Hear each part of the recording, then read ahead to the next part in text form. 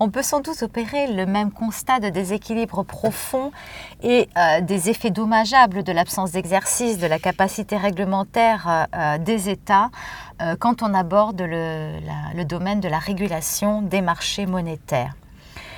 On va avoir les mêmes interrogations sur la nécessité de développer l'encadrement public de ces marchés, sans que l'on sache très bien d'ailleurs si les choses ou la réaffirmation actuelle de cette nécessité d'encadrement va en rester essentiellement au niveau rhétorique comme elle l'a fait depuis si longtemps. Si j'exprime les choses ainsi, c'est sans doute parce qu'un certain nombre de personnes éprouvent sur ce point un assez profond scepticisme. Cela ne veut pas dire qu'il n'a jamais existé de volonté de régulation internationale. Et de fait, cette régulation internationale s'est bien développée et est venue éroder le principe classique et coutumier de la souveraineté monétaire des États. Mais cette régulation internationale qui avait été développée après la Deuxième Guerre mondiale s'est suffisamment dégradée pour qu'on se demande aujourd'hui s'il existe encore véritablement du droit dans ce domaine. Alors, la question sera considérée sans doute comme un peu trop provocante, mais il est certain que la monnaie et puis de façon générale les questions financières sont devenues des matières d'intérêt international, que la monnaie est un instrument essentiel pour les échanges économiques. Les variations monétaires peuvent avoir un effet équivalent à des augmentations de droits de douane et donc ont un impact considérable sur les échanges internationaux. Et pour autant, même s'il en est conscient de tous ces phénomènes, on n'est pas toujours sûr qu'on dispose des instruments réglementaires pour dominer ces phénomènes. Alors, les bases du système monétaire international ont été posées en même temps que l'institution du Fonds monétaire international, c'est-à-dire immédiatement à la fin de la Deuxième Guerre mondiale. À ce moment-là, on est dans une approche qui est interétatique, qui est publique et qui a pour objet de prévenir les crises monétaires et d'y remédier quand elles surviennent. Alors, les statuts du Fonds monétaire international aménageaient un code de bonne conduite monétaire qui était orienté notamment vers le maintien de taux de change ordonnés, l'or jouant le rôle de dénominateur commun des monnaies. Ce code de conduite était également orienté vers la convertibilité des monnaies et vers l'élimination progressive des restrictions de change. Et on pensait que c'était une condition essentielle pour le développement des échanges internationaux et pour la stabilité de l'ordre économique international. Alors, le Fonds monétaire international était investi d'un large pouvoir de contrôle et il pouvait porter assistance à ceux de ses pays membres qui connaissaient des difficultés temporaires et il portait cette assistance par le biais de prêts. Mais il faut bien préciser que le dispositif qui était mis en place à cette époque ne couvrait pas les mouvements de capitaux, ce qui signifiait que le système était d'emblée amputé d'une composante financière qui aurait pu lui donner une cohérence globale. Ce système monétaire comportait également des lacunes concernant les réserves monétaires des États, le statut des banques centrales, les taux d'intérêt et tout simplement les politiques économiques internes des États, alors même qu'on sait très bien que la stabilité d'une monnaie dépend des équilibres économiques internes. Ce sont, je crois, des choses que l'on retrouve encore aujourd'hui quand on réfléchit sur la crise financière que connaît en particulier l'Europe. On réfléchit également sur la problématique d'une gouvernance économique en indiquant que les problèmes ne peuvent se résoudre que de façon globale et systémique. Et pour autant, 60 ans après, on n'a pas forcément été en mesure de formuler les réponses réglementaires adéquates. Toujours est-il que le code de conduite monétaire qui avait été conçu au sortir de la guerre allait être peu à peu concrétisé au cours des années 50, si bien que les monnaies des principaux pays industriels étaient librement utilisables dans les échanges internationaux à partir des années 60. Et donc, on semblait s'acheminer vers le libéralisme et le multilatéralisme dans les relations monétaires internationales. alors que dans le même temps, le Fonds monétaire international perfectionnait les modalités de son assistance au point de concevoir ce qui allait être la première monnaie internationale. Et à la fin des années 60, le Fonds monétaire international créait les droits de tirage spéciaux, qui étaient une monnaie conventionnelle, qui était la première monnaie internationale. Et on pouvait avoir l'impression qu'on avait atteint une apothéose. Et en réalité, comme souvent dans ce type de situation, cette impression d'apothéose masquait la proximité des crises qui allaient complètement mettre ce système monétaire à bas. Alors les causes profondes de ces crises, elles étaient liées à l'orientation du système vers un étalon de change or, qui était essentiellement fondé sur le dollar et qui faisait du dollar la monnaie internationale de référence. Il y avait un besoin croissant de liquidité internationale et ce besoin croissant de liquidité internationale, il était satisfait par le déficit de la balance des paiements des États-Unis, ce qui finissait par rendre complètement théorique la convertibilité du dollar en or. Et dans cette situation, les États-Unis n'étaient incités à aucune discipline monétaire. Et on sait même qu'ils en profitaient pour financer la guerre du Vietnam par l'inflation, au moment même où tous les autres membres du Fonds monétaire international, de leur côté, répugnaient à procéder aux ajustements monétaires qui étaient rendus nécessaires par leur situation économique. En d'autres termes, au début des années 70, on est passé dans une situation qu'on pourrait qualifier de surchauffe monétaire et ça va aboutir à une crise ouverte en 1971 quand les États-Unis prennent la décision de suspendre la convertibilité du dollar en or et de laisser flotter le dollar. C'est la première crise monétaire qui va être immédiatement suivie d'une deuxième crise qui va aboutir à l'abandon du régime de parité des monnaies et à leur flottement généralisé à la fin des années 70. En d'autres termes, le système monétaire qu'on avait mis en place après la guerre avait complètement perdu son pilier. Alors, on était dans un contexte de crise économique. On se rappelle que c'est une période où s'était produit un quintuplement des prix du pétrole. Et donc, à ce moment-là, on a voulu réformer le système monétaire et mettre en place un deuxième amendement au statut du Fonds monétaire international. Mais le deuxième amendement au statut du Fonds monétaire international, mis en place en 1978, a été très en deçà de ce qui aurait été nécessaire pour la restauration d'un ordre monétaire international. Et finalement, ce deuxième amendement a davantage débouché sur une légalisation de la pratique du flottement généralisé des monnaies. Et toutes les réformes ultérieures ou tentatives de réformes ultérieures n'ont pas produit davantage de résultats. Donc, ce qui était principalement la fonction monétaire du Fonds monétaire international avait disparu et la principale raison d'être, en tout cas, principale raison d'être initiale de l'organisation. Et à partir de là, l'essentiel de l'activité du Fonds monétaire international a consisté à apporter de l'aide à ses membres en difficulté, à commencer par les pays en développement, alors que les statuts du Fonds monétaire international ne l'avaient pas préparé à s'occuper spécifiquement des questions de sous-développement économique. Alors, le Fonds monétaire international n'était censé apporter de l'assistance à ses membres que sous la forme de prêts à court terme, alors qu'en principe, les prêts à long terme relèvent de la Banque mondiale dans une perspective davantage structurelle. Mais à la fin des années 70, au moment même où il perd sa principale fonction monétaire, le Fonds monétaire international a diversifié son assistance financière au point que dans les années 80, les deux institutions, Fonds monétaire international et Banque mondiale, finissent par se trouver dans une situation de concurrence qui devient une situation malsaine.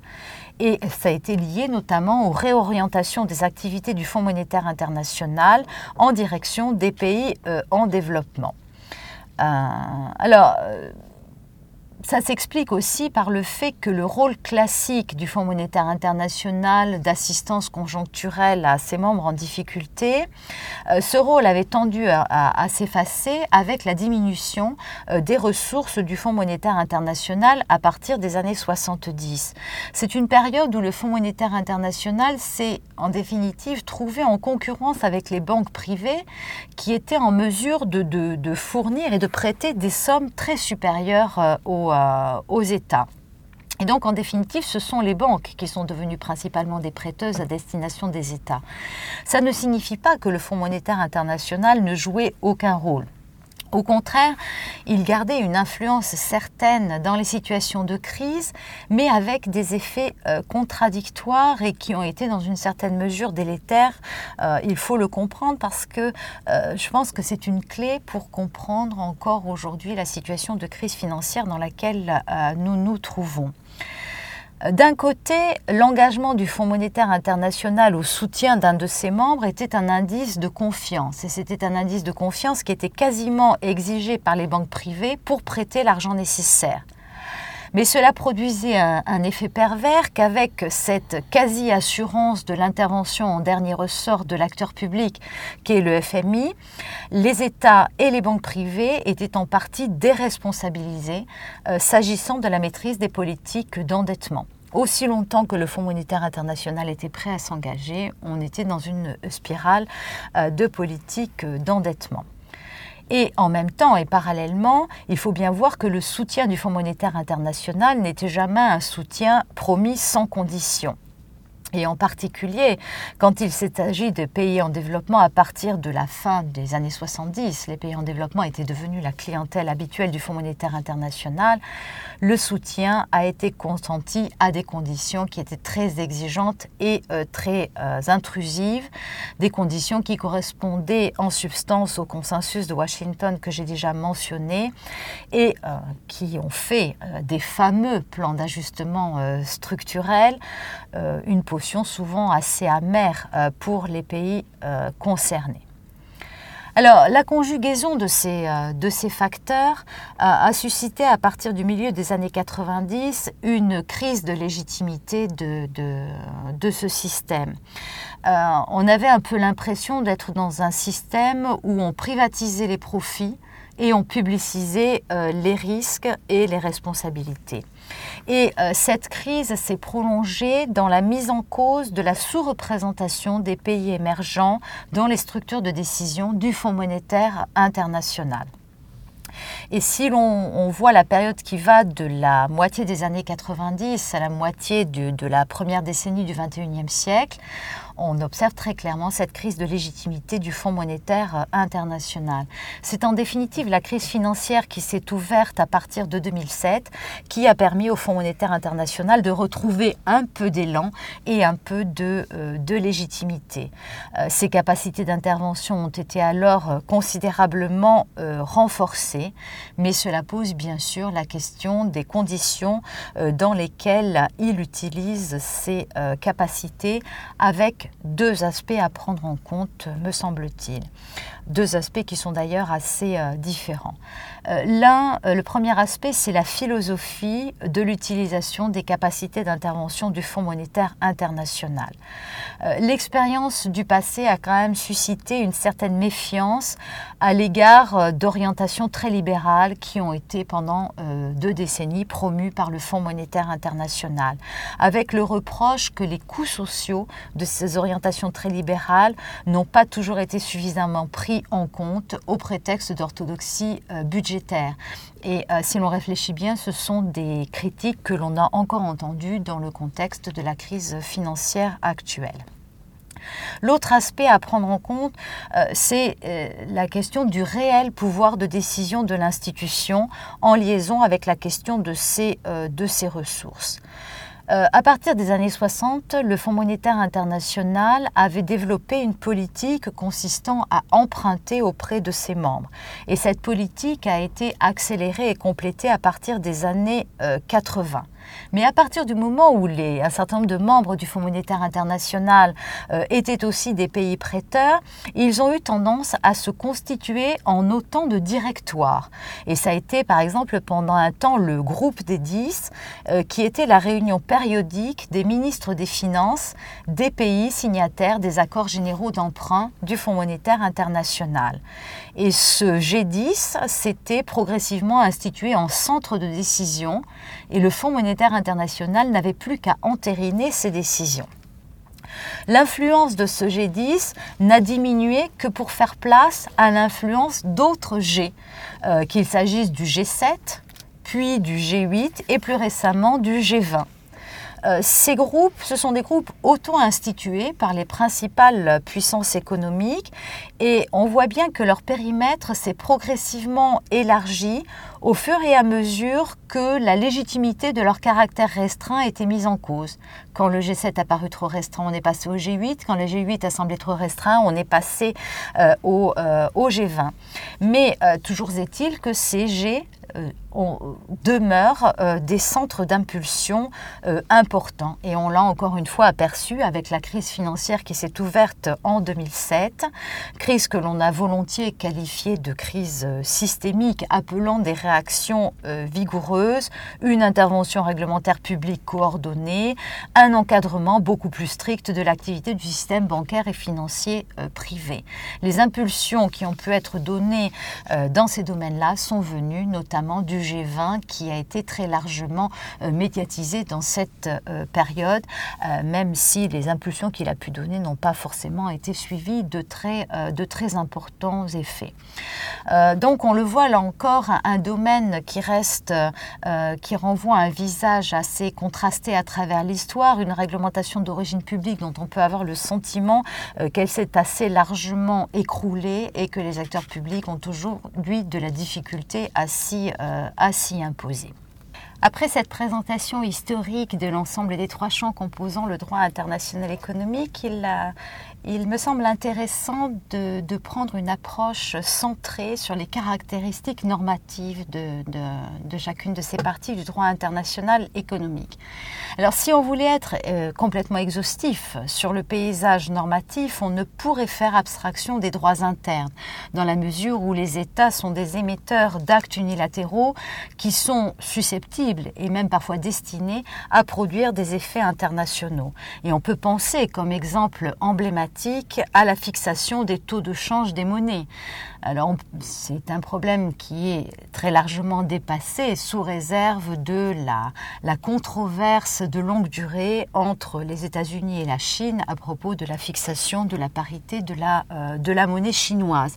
C'est une question que l'on voit ressurgir de façon récurrente.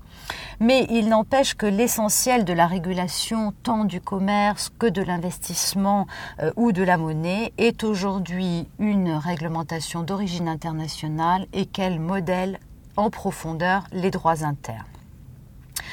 Ceci précisé, il faut, pour rendre compte des caractéristiques et de la réalité de cette régulation, explorer toute une série de critères différents, c'est-à-dire tenir compte de la place respective du droit conventionnel par rapport aux autres sources du droit, aussi par rapport à la soft law, tenir compte de la place du multilatéralisme, tenir compte de la place du contentieux. Et si l'on tente de situer les choses dans une perspective comparative, on va apercevoir trois configurations normatives assez différentes. La première, c'est la configuration d'un droit du commerce qui est multilatéral, public, conventionnel et où le contentieux interétatique et unifié tient une place importante.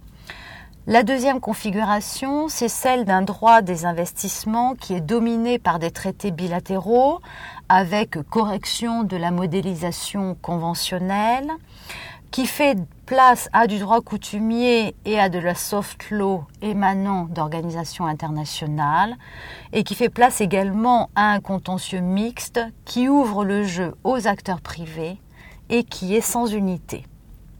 Et la troisième configuration, c'est celle d'un droit monétaire qui a une très forte origine conventionnelle, institutionnelle, public, interétatique, mais qui est dépourvu de toute composante contentieuse.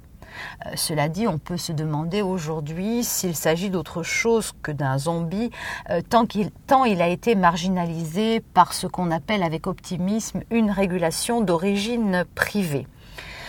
Quoi qu'il en soit, l'aspect public semble aujourd'hui se réduire à des déclarations concertées de groupes tels que les G que j'ai mentionnés précédemment, qui ont certes la puissance de parler, mais pas forcément la volonté de produire des conséquences effectives.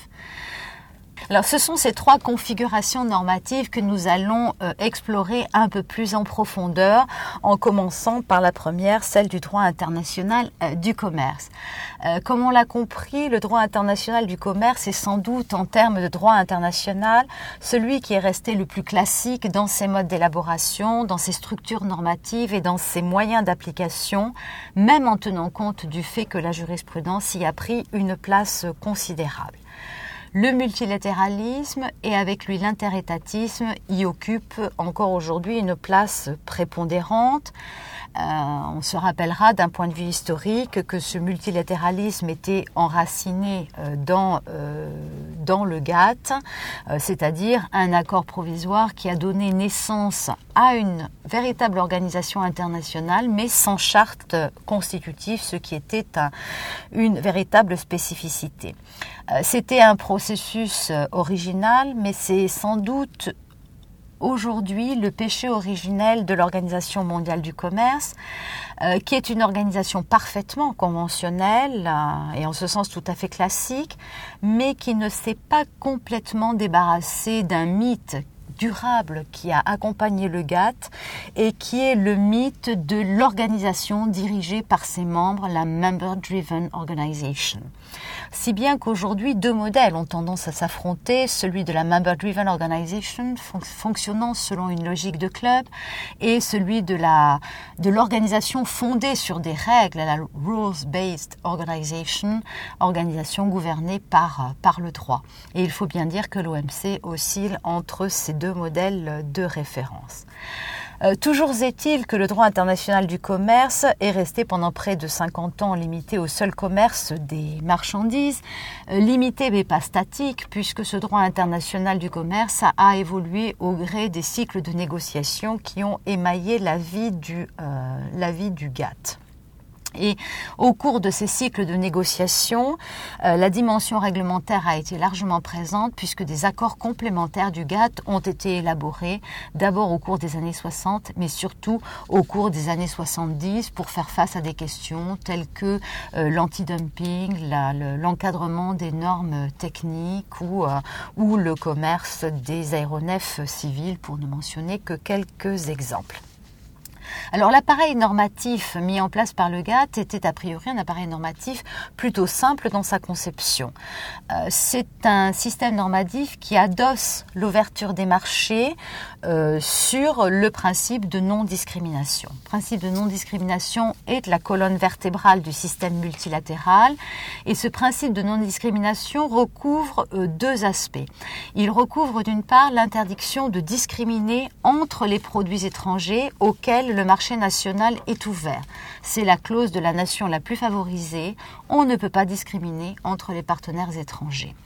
Et cette interdiction de discriminer entre les partenaires étrangers est complétée par une deuxième interdiction, qui est l'interdiction de traiter de manière moins favorable les produits étrangers par rapport aux produits nationaux similaires ou concurrents. C'est ce qu'on appelle la clause du traitement national.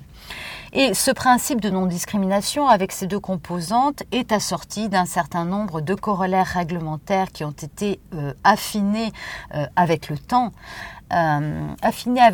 Parce que la réduction progressive des barrières tarifaires a fait prendre conscience de l'existence et éventuellement de la compensation mise dans des barrières non tarifaires. Barrières non tarifaires qui s'avèrent en pratique plus difficiles à démanteler. Et cette difficulté supplémentaire de démanteler les barrières non tarifaires tient moins à leur caractère non tarifaire. C'est un argument qui est souvent mis en avant de dire que des barrières chiffrées sont plus faciles à démanteler que des barrières non chiffrées, mais je ne pense pas que ce soit le principal argument ou ce qui fasse principalement la difficulté de démantèlement des barrières non tarifaires. La difficulté de leur démantèlement vient plutôt du fait que les barrières non tarifaires viennent de réglementations qui sont généralement nécessaires dans leur principe. Personne ne contestera qu'il est nécessaire d'avoir des réglementations techniques, personne ne contestera qu'il est nécessaire d'avoir des réglementations sanitaires. C'est donc non pas l'existence même de ces réglementations qui est en cause, mais la possibilité qu'elles soient utilisées à des fins de protectionnisme au bénéfice de la production nationale ou du marché national, alors même qu'on avait accepté d'ouvrir ce marché national.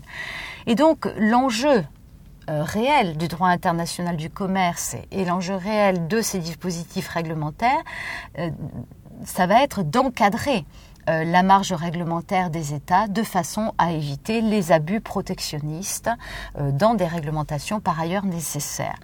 Et un objectif qui va apparaître pour le droit international du commerce, même s'il n'est pas explicitement affirmé, est l'objectif d'harmonisation. Alors cet objectif est globalement informulé. Il est globalement informulé probablement parce que une affirmation trop nette aurait l'air de compromettre la souveraineté des États et de ne pas tenir compte suffisamment de la diversité de leur situation. Mais en réalité, à partir de la mise en place de l'OMC, on se rend compte de plus en plus nettement que c'est l'horizon d'évolution d'un certain nombre d'accords de l'OMC. On l'aperçoit par exemple dans le domaine des obstacles techniques au commerce, dans le domaine des barrières techniques et dans le domaine des normes sanitaires et phytosanitaires. Alors, c'est une évolution qui avait été amorcée dès la période du GATT, dès les années 70. On avait commencé à mettre en place ces dispositifs d'encadrement réglementaire, mais il s'agissait d'accords qui s'ajoutaient au GATT et auxquels donc les membres du GATT n'étaient pas obligés d'adhérer. Et on avait donc observé ce qu'on appelait des pratiques de forum shopping, au terme desquels les États ne s'engageaient que s'ils considéraient y avoir intérêt. Au surplus, à l'époque, même si le GATT avait un mécanisme de règlement des différends, les conditions dans lesquelles il fonctionnait ne garantissaient pas l'effectivité de ces accords réglementaires. De ce point de vue-là, la charte de l'OMC a introduit un certain nombre de changements décisifs, certains déjà signalés, mais parmi eux, il y a notamment le renforcement considérable du mécanisme de règlement des différends et la mise en place du principe de l'accord unique. Aujourd'hui, tous les membres de l'OMC sont liés par toutes les disciplines qui composent le droit de l'OMC, en particulier toutes les disciplines réglementaires. Les seuls accords auxquels ils peuvent échapper sont 2 accords plurilatéraux, l'un relatif au commerce des aéronefs civiles, l'autre relatif au marché public. Et en réalité, la raison pour laquelle ces accords sont plurilatéraux vient du fait qu'ils n'intéressent pas tous les États en raison des secteurs sur lesquels ils portent. Mais en dehors de ces 2 accords, tous les accords qui ont été négociés dans le cadre du GATT puis dans le cadre de l'OMC sont obligatoires pour tous les membres de l'Organisation mondiale du commerce. Et donc l'encadrement réglementaire qui va avec s'impose à tous ces membres. Et c'est d'autant plus important à souligner que ces accords, bien souvent, ne se contentent pas de poser des obligations de fond, mais ils comportent également nombre d'obligations procédurales, y compris des obligations de notification qui oblige les membres de l'OMC à assurer la transparence de la réglementation dans le champ commercial. Et cette transparence est un élément important parce que c'est elle aussi qui va éventuellement fournir le terreau pour le fonctionnement du mécanisme de règlement des différends. Ce mécanisme de règlement des différends est un système de juridiction obligatoire. On ne peut pas être membre de l'OMC sans être partie au mécanisme de règlement des différends. Et à partir du moment où on l'a accepté, le consentement de la juridiction n'est plus requis. En d'autres termes, le mécanisme est activé de façon unilatérale par l'introduction de plaintes et le défendeur à un différend ne peut jamais bloquer la procédure. Donc une fois que ce mécanisme est activé, et sauf si le plaignant décide de suspendre la procédure, eh bien le mécanisme produira une décision et une décision qui sera obligatoire pour les parties. À partir du moment où ce mécanisme a existé, les membres de l'OMC s'en sont très largement servis et ils s'en sont d'autant plus servis qu'ils ont eu l'impression que ce mécanisme leur offrait un certain nombre de garanties. Garanties qui venaient par exemple sous la forme de la mise en place d'un double degré de juridiction avec la présence dans le système d'un organe d'appel permanent qui pouvait revoir les interprétations juridiques délivrées par les organes de première instance que sont les groupes spéciaux. Les membres de l'OMC se sont très largement servis de ce mécanisme de règlement des différends et en lui donnant l'occasion de fonctionner, lui ont permis de produire les conséquences de tout système juridictionnel, à savoir renforcer la juridicité du système de l'OMC, au point qu'aujourd'hui, le droit de l'OMC ne peut pas être étudié sans référence à la jurisprudence. Alors cette jurisprudence, elle joue un rôle important non seulement au plan interne du droit de l'OMC, avec le renforcement donc de cette juridicité et parce que les organes de jugement ont clarifié le contenu du droit de l'OMC et ont articulé les différentes composantes de la charte de l'OMC, les différents accords qui la composent. Mais la jurisprudence joue également un rôle important au plan externe pour articuler le droit de l'OMC au reste du droit international. Parce qu'à un moment ou à un autre vont être mises en avant des obligations qui résultent d'autres normes du droit international extérieures au système du droit de l'OMC. C'est une question que l'on verra apparaître également dans le droit des investissements, même si c'est de façon un peu plus récente et si la réception du problème s'y opère de façon assez différente. Si cette réception s'opère de façon ainsi différente, c'est probablement parce que le droit des investissements présente un visage normatif assez différent du droit international du commerce. Comme je l'ai indiqué précédemment, à partir des années 50, on va avoir un développement des traités bilatéraux d'investissement jusqu'à un phénomène d'accélération très spectaculaire à partir des années 90. Donc on peut parler véritablement de floraison conventionnelle. Mais cette floraison conventionnelle n'a pas effacé le droit coutumier, à la fois parce que les traités bilatéraux d'investissement se sont appuyés sur le droit coutumier en incorporant dans certaines de leurs dispositions des standards qui étaient nés de ce droit coutumier, mais aussi parce que la pratique des traités bilatéraux d'investissement contribue à alimenter la pratique coutumière, et ce de deux façons principales. La première façon, c'est bien sûr la répétition conventionnelle.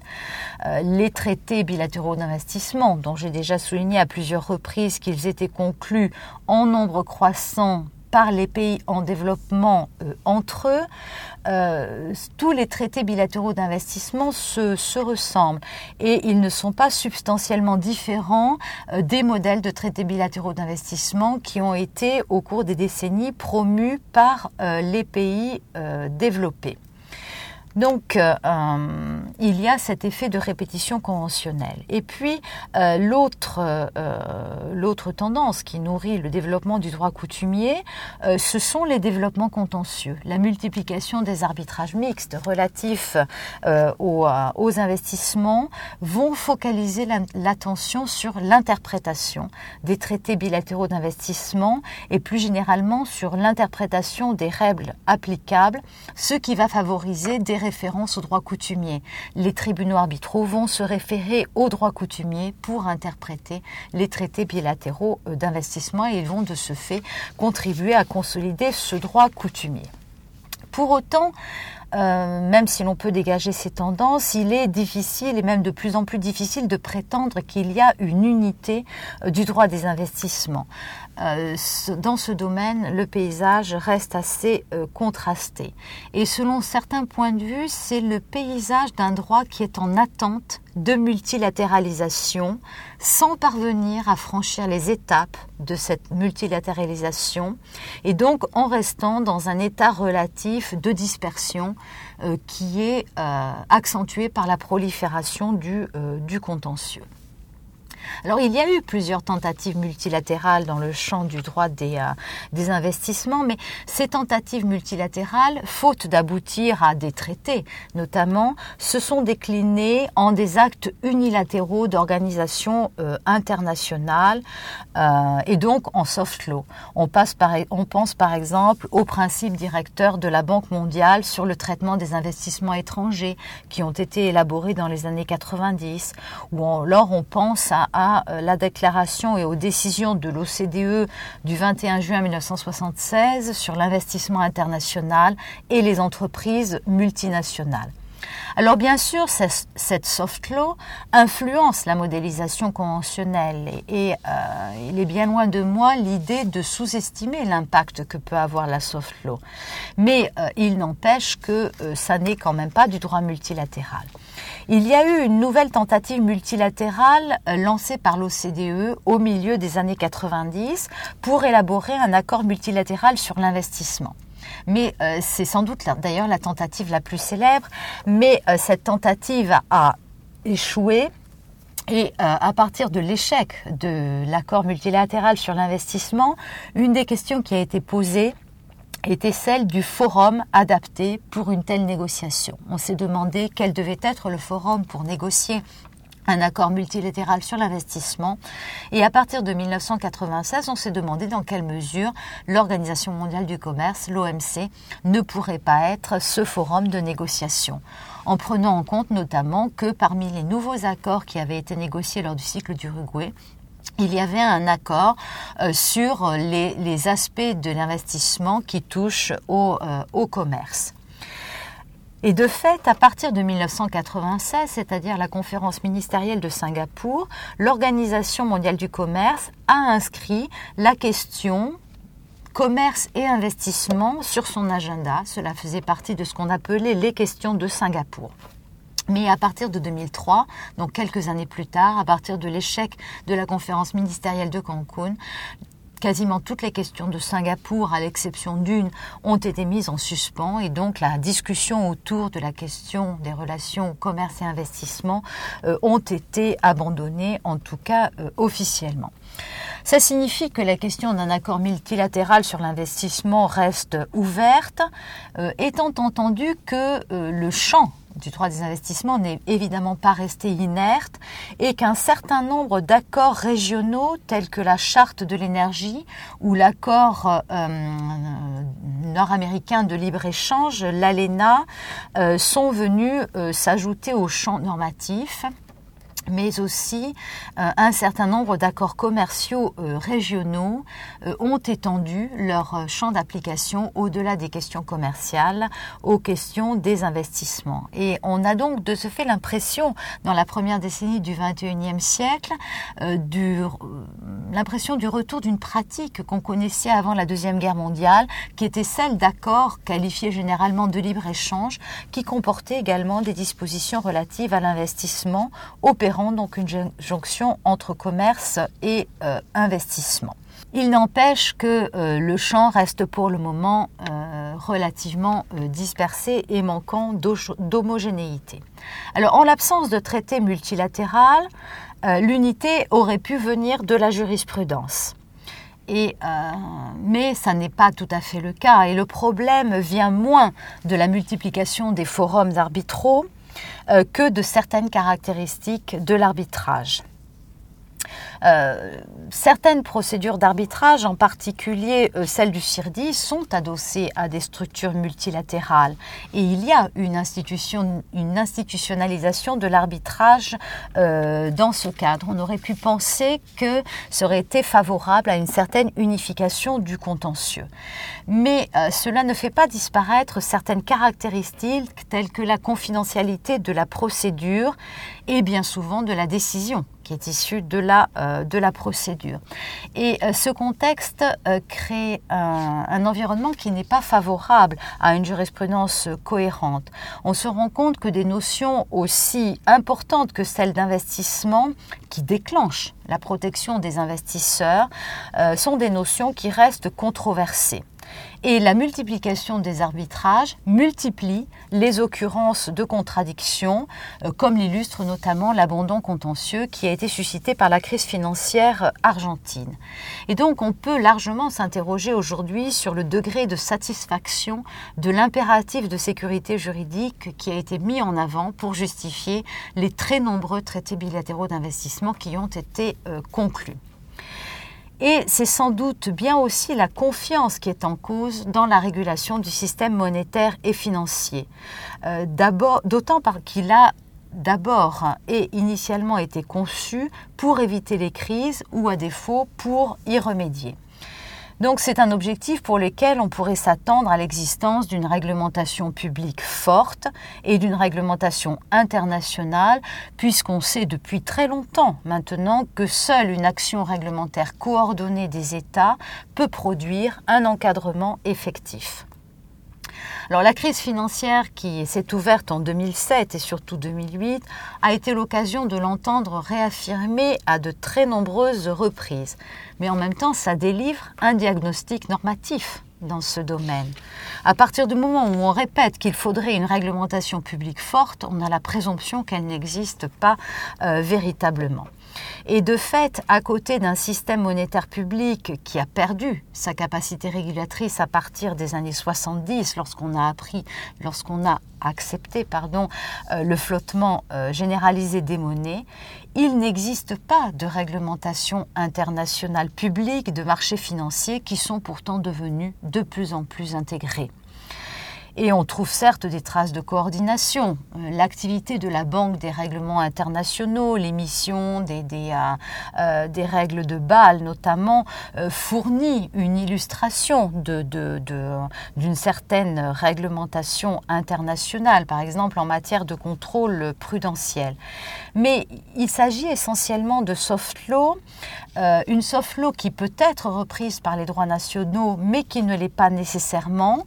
Et à partir du moment où elle n'est pas systématiquement reprise par les droits nationaux, il peut y avoir des effets de distorsion de concurrence qui peuvent en résulter pour les acteurs privés qui, selon leur pays d'origine, seront soumis à des contraintes variées.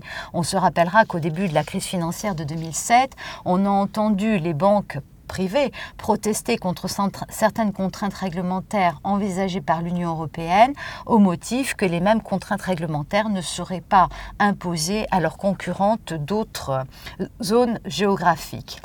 Cela signifie aussi que les droits nationaux demeurent la source principale de réglementation, avec la conséquence évidente qu'il y a une dispersion des contrôles entre les mains des superviseurs nationaux, et tous les superviseurs nationaux, on le sait, n'ont pas nécessairement la même rigueur et ne se coordonnent pas nécessairement suffisamment, même s'il y a de plus en plus de réseaux transnationaux et transgouvernementaux dans ce domaine.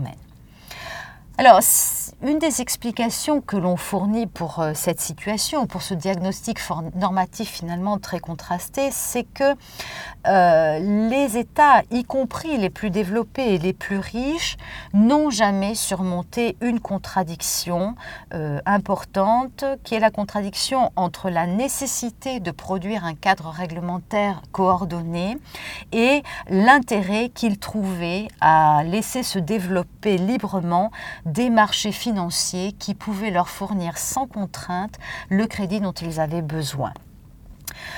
Cela les arrangeait d'être emprunteurs dans ces conditions, ça les arrange toujours d'être emprunteurs dans ces conditions. Et donc, dans ces conditions, les États se sont mis davantage en position d'endosser les pratiques qui étaient générées par les acteurs privés. Ils se sont mis davantage en position de les endosser que de véritablement les réguler et les encadrer. Et donc, en dehors de quelques tentatives d'assainissement de certaines pratiques financières, comme le blanchiment des capitaux issus du trafic de stupéfiants ou contre la corruption, eh bien, il n'y a pas véritablement de convention internationale et l'essentiel des règles applicables, si on veut considérer qu'il s'agit bien de règles, est le fruit d'une autorégulation d'origine privée avec une coordination éventuellement avec des acteurs publics. Donc il faut quand même un certain optimisme pour considérer qu'on est en présence d'une véritable réglementation. Et encore aujourd'hui, malgré la crise systémique qui a été développée à partir de 2007, il est difficile de considérer qu'on est doté d'une réglementation internationale à la hauteur des enjeux, même s'il est vrai que de nombreuses mesures ont été adoptées au cours des années récentes. Alors, je n'oserais pas dire la morale de l'histoire parce que je n'ai pas tendance à penser qu'il faille tirer des morales quand on parle de droit. Mais en tout cas, les apprentissages que l'on peut faire de ces situations, c'est que non seulement une coordination est plus que jamais nécessaire, même si en disant cela, je ne fais que joindre ma voix à de multiples incantations déjà émises dans le même sens, mais au-delà de cela, il y a la nécessaire prise de conscience de l'existence d'une mosaïque d'acteurs qui ne sont pas naturellement coopératifs, qui ont une pluralité d'intérêts qui ne sont pas naturellement faciles à concilier. L'apprentissage corrélatif, c'est qu'il est de plus en plus urgent de connecter les différents champs du droit et de réaliser ces liens ou ces mises en liaison, même si c'est difficile et même si c'est un défi. Et pour terminer ce panorama de présentation générale du droit international économique, je voudrais précisément mettre au premier plan cette question des interconnexions, dans la mesure où je pense, et je ne suis pas la seule, que la mondialisation en a fait un enjeu tout à fait majeur. Alors toutes ces interconnexions entre différents champs du droit, interconnexions entre différents intérêts, interconnexions entre différents acteurs, eh bien ces interconnexions sont la conséquence logique des interdépendances. Et l'enjeu qui en résulte concerne non seulement les relations entre les champs du droit économique que j'ai évoqués jusqu'à présent, le commerce, les investissements et la monnaie, mais aussi l'articulation du droit économique avec d'autres champs normatifs. Alors s'agissant des relations entre les champs du droit économique, il est devenu évident qu'ils ne peuvent plus rester dans la logique tubulaire qui a été longtemps la leur. On en sent les prémices à travers la jonction croissante entre le commerce et l'investissement. Et dès que l'on évoque par exemple une question comme la libéralisation du commerce des services, en particulier quand cette libéralisation passe par l'établissement, eh bien on se rend très vite compte qu'elle a des incidences directes sur le régime des investissements. De la même façon, les engagements que les États prennent en matière de libéralisation des services financiers ont une incidence directe sur leur capacité réglementaire à l'égard des activités de marché dont le développement incontrôlé a joué un rôle majeur dans le déclenchement de la crise financière actuellement en cours.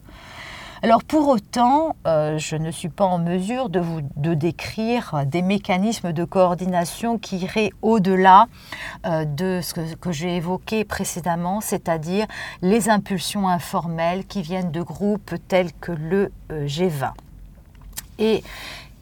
Et en même temps, en l'absence de véritable coopération entre les organisations internationales, alors même que les statuts de ces organisations internationales prévoient cette coopération, eh bien, ces groupes informels semblent être les seuls qui sont à même d'opérer les jonctions nécessaires entre ces différents champs du droit. Mais la feuille de route qu'ils peuvent ainsi délivrer demande encore à être transformée en programme d'action, voire traduite en normes raisonnées, en d'autres termes qu'en réaction à la seule urgence. L'enjeu est en effet que ce qui est fait dans un champ, par exemple le champ du commerce, ne soit pas défait dans un autre champ, par exemple le champ monétaire, faute de coordination. Alors je suis tout à fait consciente de ce fait d'exprimer davantage des vœux que de décrire une situation, et pourtant l'urgence semble être là. Et cette urgence ne se manifeste pas seulement dans les relations entre les différentes branches du droit économique. Elle se pose également dans la perspective de la régulation de l'ensemble de la globalisation.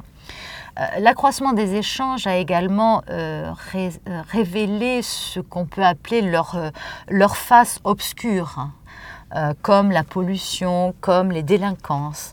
Et ces problèmes ne peuvent plus et ne doivent plus être pensés séparément. Que dire d'une question comme le changement climatique, dont il est tout à fait évident que sa nature même est d'être globale et d'appeler des solutions globales.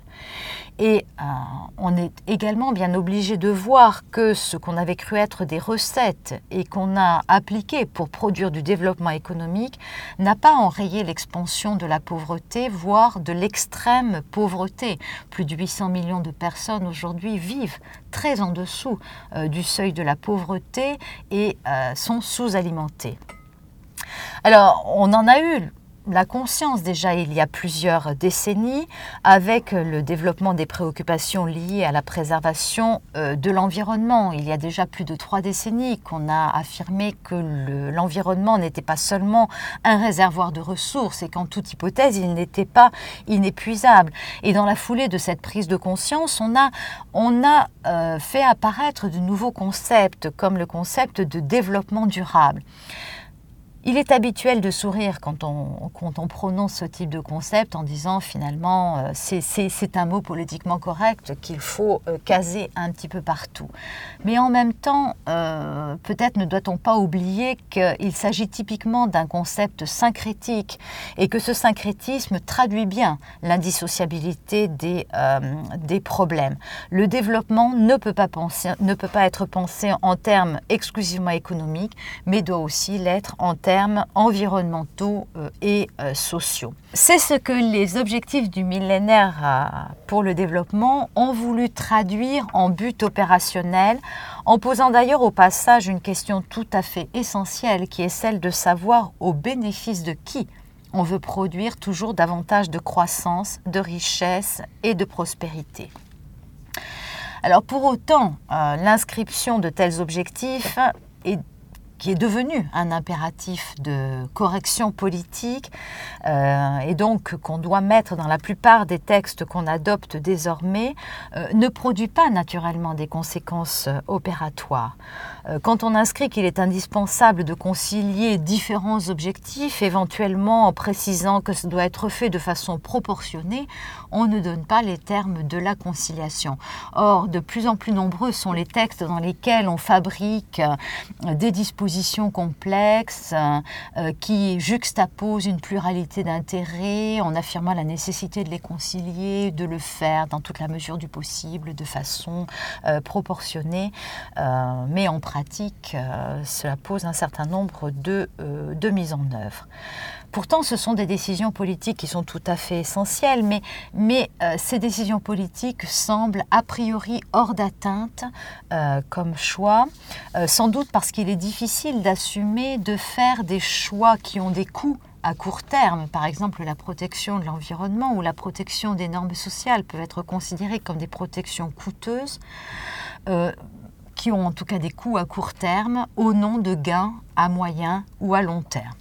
Et donc on a quand même tendance à différer les choix pour le stade de la mise en œuvre concrète en évitant de les manifester de façon trop claire au stade de la rédaction des textes. Dans ces conditions, quand on doit concrètement articuler des intérêts, eh bien, c'est souvent devant les juges. Les juges sont de plus en plus souvent les acteurs devant lesquels on pose concrètement les questions juridiques d'articulation qui ont été différées au moment de la mise en place des textes. C'est quelque chose que l'on voit très clairement à l'OMC et dans une moindre mesure dans le contentieux des investissements. Et cela m'amène à deux remarques. La première, c'est que dans un tel contexte, qu'on le veuille ou non, on met les juges en position de décision politique. Et ces décisions politiques, ils se sentent plus ou moins à même de les assumer. À cet égard, la jurisprudence commerciale témoigne d'une politique judiciaire relativement déterminée de l'organe d'appel en faveur de l'admission de la légitimité de mesures protectrices de l'environnement ou de mesures protectrices de la santé, même quand ces mesures sont prises au détriment des engagements commerciaux. Cette politique judiciaire déterminée a sans doute été provoquée par le souci d'assurer la légitimité de l'organisation en montrant qu'elle n'était pas complètement autiste à la prise en compte de préoccupations non exclusivement commerciales. Et sans aucun doute, le fait que le préambule de la charte de l'OMC mentionne le développement durable a joué un rôle parce que cette mention a pu servir de point d'appui pour justifier une interprétation actualisée du droit de l'OMC à la lumière des développements du droit international de l'environnement. Alors, il ne s'agit pas de témoigner d'un optimisme excessif, mais ce sont des tendances qui sont incontestablement présentes. Cela dit, ça a provoqué un temps la tentation de ramener vers le juge de l'OMC le traitement de ce qu'on appelait les questions non exclusivement commerciales, avec l'idée que ce juge puissant, ce juge qui est en mesure d'imposer le respect de ses prescrits, pourrait de ce fait rendre opératoire et obligatoire des normes extérieures au droit de l'OMC. Alors c'est une stratégie qui n'a pas du tout, qui n'a pas exactement fonctionné. C'est une stratégie qui oublie en toute hypothèse que le juge de l'OMC est quand même avant tout fait pour appliquer le droit du commerce. Mais cela montre très bien qu'un certain nombre de secteurs, comme le droit de l'environnement, comme le droit sanitaire, sont des secteurs qui sont orphelins d'un juge dans un contexte contemporain où les prétoires sont de plus en plus des lieux de débat public et des lieux où l'on vient poser ces questions essentielles d'articulation entre les intérêts économiques et des intérêts d'une autre nature. Alors, les asymétries juridiques subsistent, mais en tout cas, dans un prétoire comme celui du juge de l'OMC, elles peuvent paraître quelque peu modérées. Le contentieux de l'investissement est également confronté de façon croissante à ce type de questions. Et le surgissement de ce type de questions dans le contentieux de l'investissement montre que les États peuvent avoir au fil du temps à assumer des impératifs qu'ils n'avaient pas initialement prévus. J'ai mentionné antérieurement le fait que la logique de l'investissement se situait dans un relativement long terme de plusieurs décennies.